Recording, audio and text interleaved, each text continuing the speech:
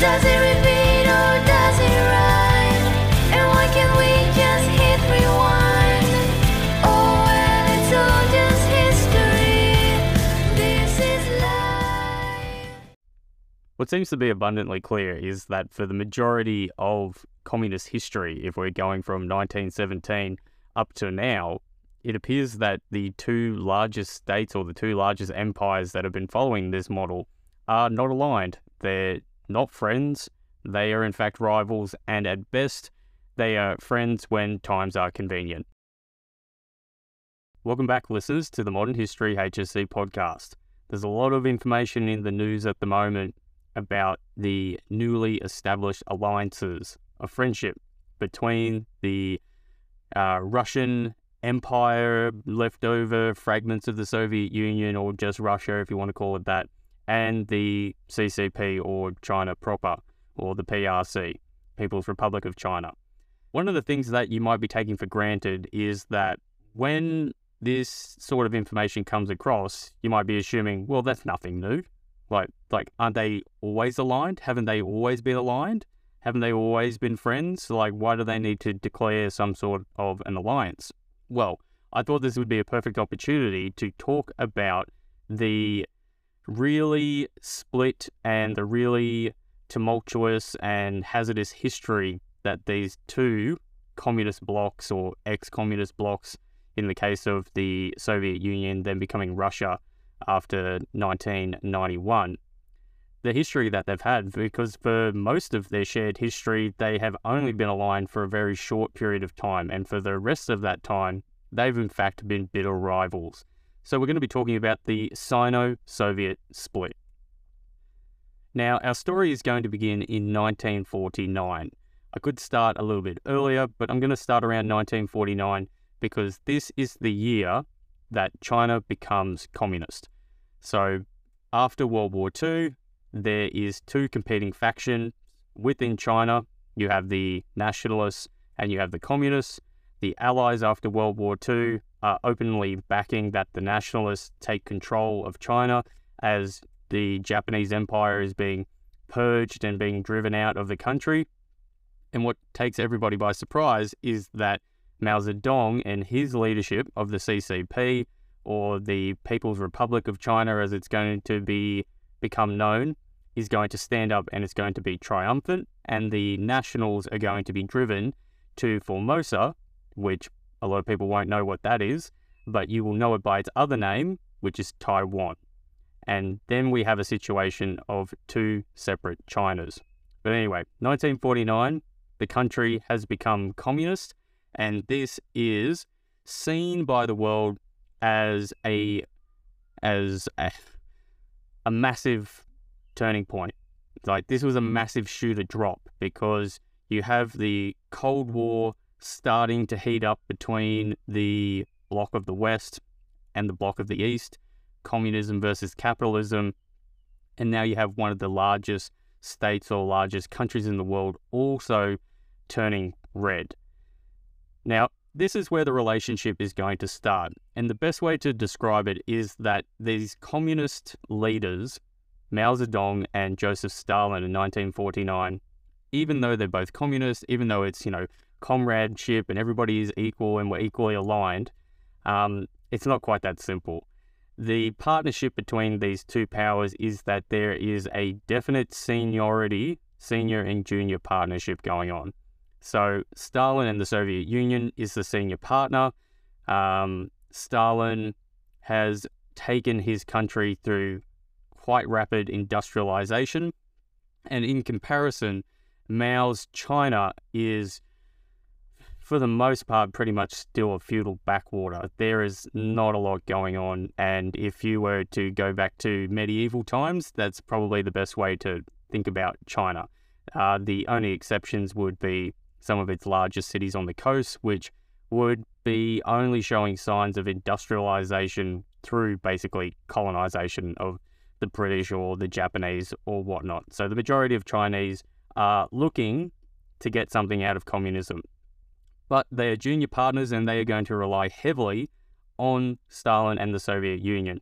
And this is something that Mao, as the leader, greatly resents. he basically has to go to the Soviet Union and beg Stalin for any sort of support. So if you have a look on the Wikipedia page, you can see that Stalin did grant military aid and economic aid to the Chinese. But one of the things that doesn't go into detail, and you can find the detail if you were to read a couple of the books of the gentleman that we interviewed last year, Frank Dakota, who's done a lot of work of looking at China and China's history. Mao, when he was invited to the Soviet Union, was not greeted by Stalin. He was sent away to apartments, hotels. He was sent away to a separate area where then he had to wait for like days and days. And Mao, I was going to say, has a bit of a personality trip. He thinks very highly of himself. He looks at Stalin as the inspiration for how you run a country, how you form a cult of personality. Mao thinks he can't do any wrong. So having Stalin as this higher figure kind of really grates against him. But the relationship is father and son, senior and junior partner in 1949. And that continues along until we get to the death of Stalin. So when Stalin dies, he is replaced by Nikita Khrushchev. Now, one of the things about living under Stalin is that the guy was incredibly terrible. He used terror to such an extent that, what's a good example? Or even just think about when the guy died, that people were so terrified of the guy that when he died, initially was having his stroke is probably the point I want to make, that he spent hours and hours just face down in his own urine, just paralyzed, probably just begging in his mind for help. But the people right outside his door, his own security, were just so terrified about going in to see him that he had just isolated himself and created this era of, we can't report anything to Stalin, Stalin will purge me, all that sort of stuff going on. So the reason why that's important is this all comes from Stalin's cult of personality. And one of the things that gets the Soviet Union moving forward after Stalin is when Khrushchev comes in and in 1956 begins a process of de-Stalinization. So he makes this famous speech, which is something along the lines of, let's say that not 100% of the things that Stalin did was okay.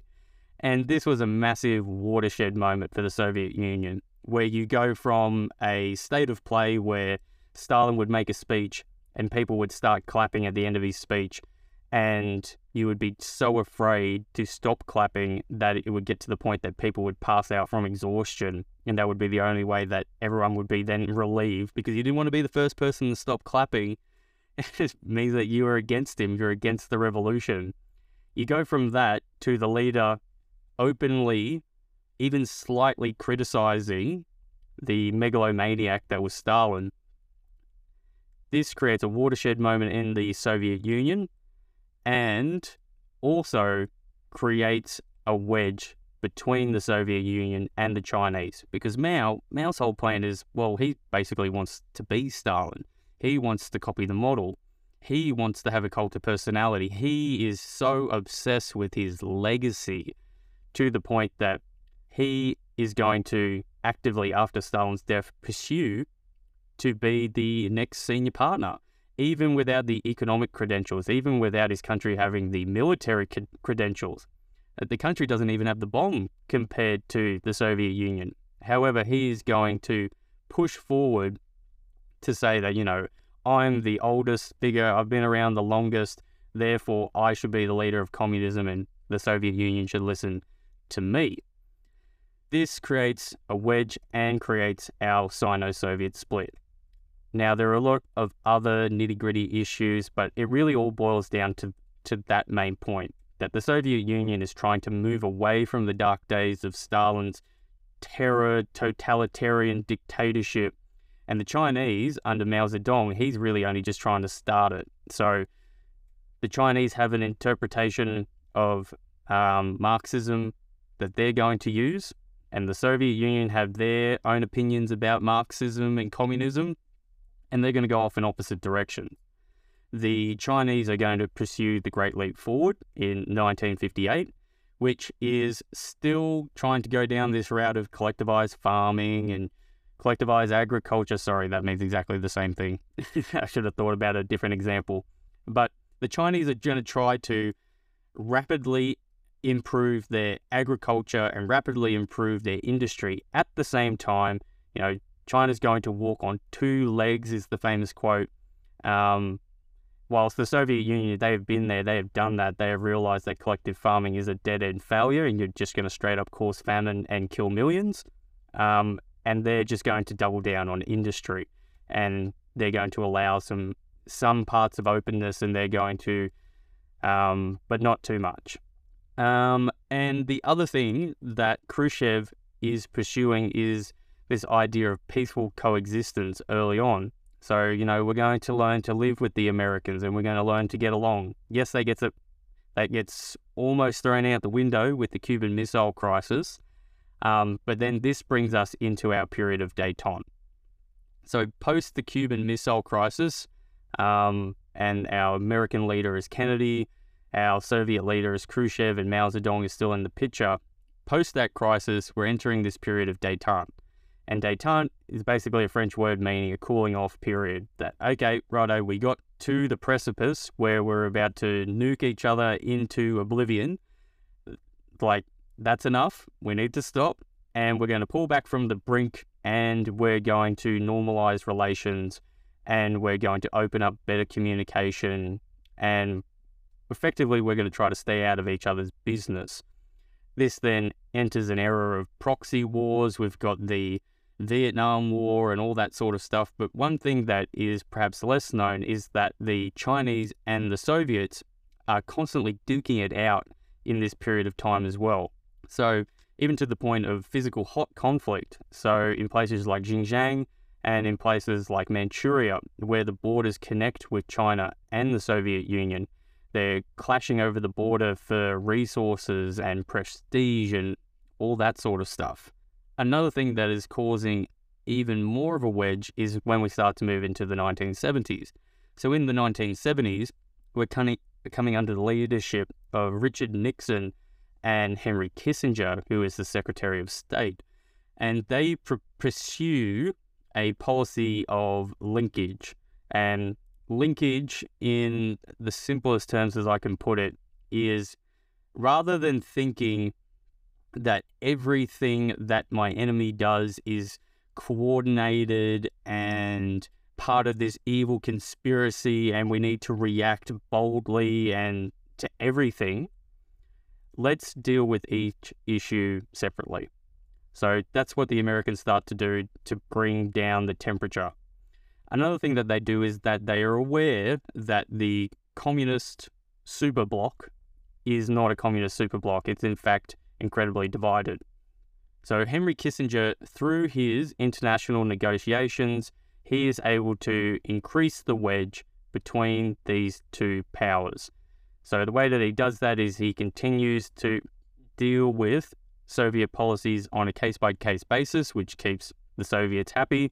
It means that they don't have to fight an arms race with the Americans, which they can't afford, or anything to that matter. And what they also start to do is they start to normalize relations with the PRC, or the Communist Party under Mao. Because up until this point, the Americans have been supporting the nationalist Chinese government, which is in Taiwan, or Formosa. And this is something that has been pissing off Mao Zedong. Now, the Americans coming and in the 1970s starting to recognize the Chinese is something that the Chinese have been wanting for a very, very long time.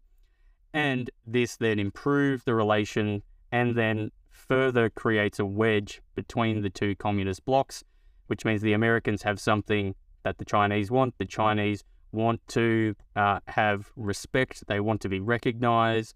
They eventually want to have access to American markets, which are the biggest and most liquid in the world. And the Soviets, they're not in a position to compete like what they did during the brinkmanship period, and they're happy for the Americans to be off their backs.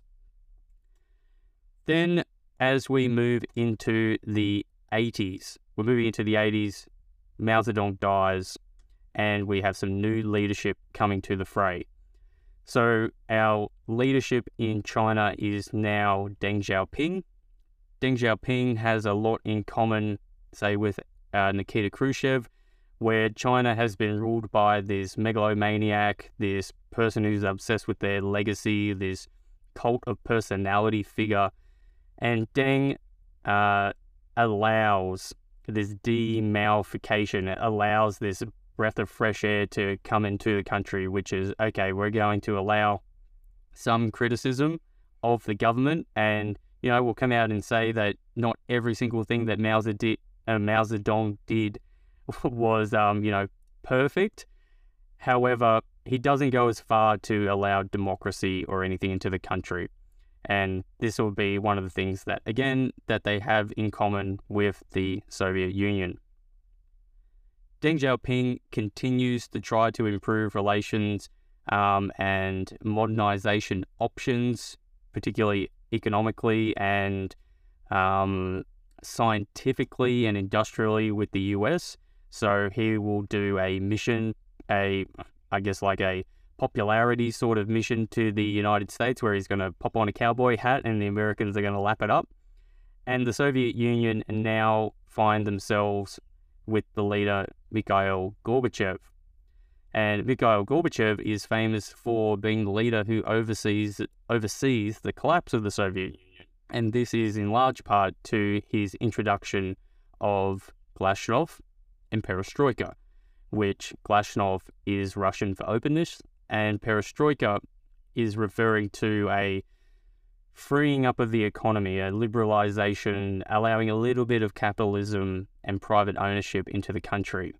But because the Soviet Union has been suppressed for, 70 plus years now, you give them an inch and they take a mile, and that's exactly what happens in the Soviet Union. A little bit of criticism, a little bit of democratization, a little bit of capitalism is enough to whet the appetites of the suppressed masses in the Soviet Union. One of the other things that Mikhail Gorbachev does is he stops the policy of his previous leader, which we haven't talked about yet, who was a gentleman named Brezhnev.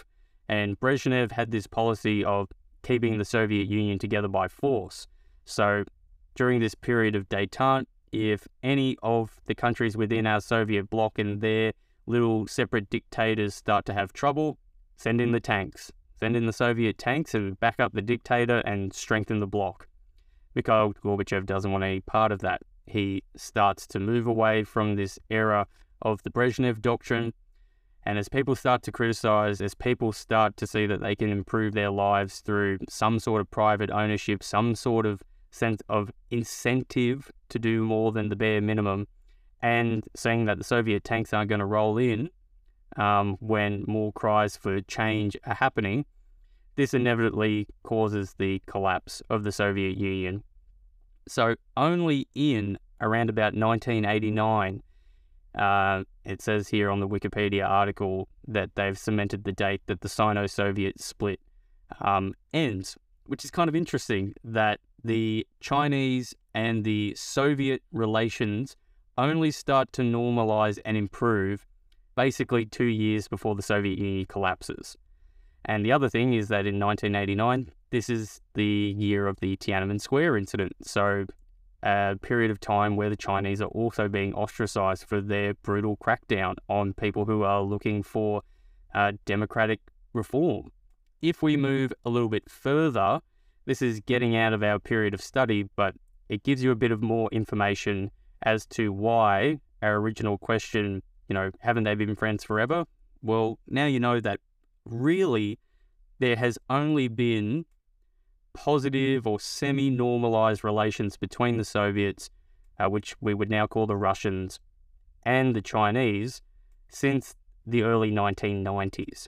And moving into the 1990s, you have this era of that the American empire basically controls everything. They're an omnipotent single superpower with nobody to rival them.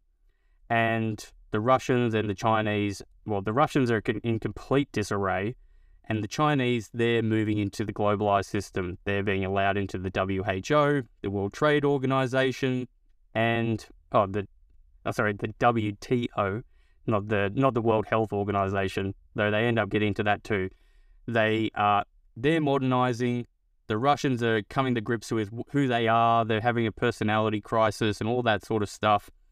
And really, perhaps in the last 10 years, the two have now been forced back together into a marriage of convenience. The Russians are, in their mind, facing an existential crisis where they're trying to hold on to what remains of their country under Putin, who is someone who would have lived during the time of the Soviet Union and who has publicly said that the greatest travesty in history is the collapse of the Soviet Union. And the Chinese, who are now, in effect, perhaps in the flip position that they found themselves in 1949. They are now perhaps the senior partner. They have the military strength. They have the economic strength without a question. However, they can see that the Russians are perhaps like what they were in 1949. They are useful for their resources. They are useful for their people. And that's why an alliance today seems so particularly interesting, that it could be something that we haven't seen in a long, long time.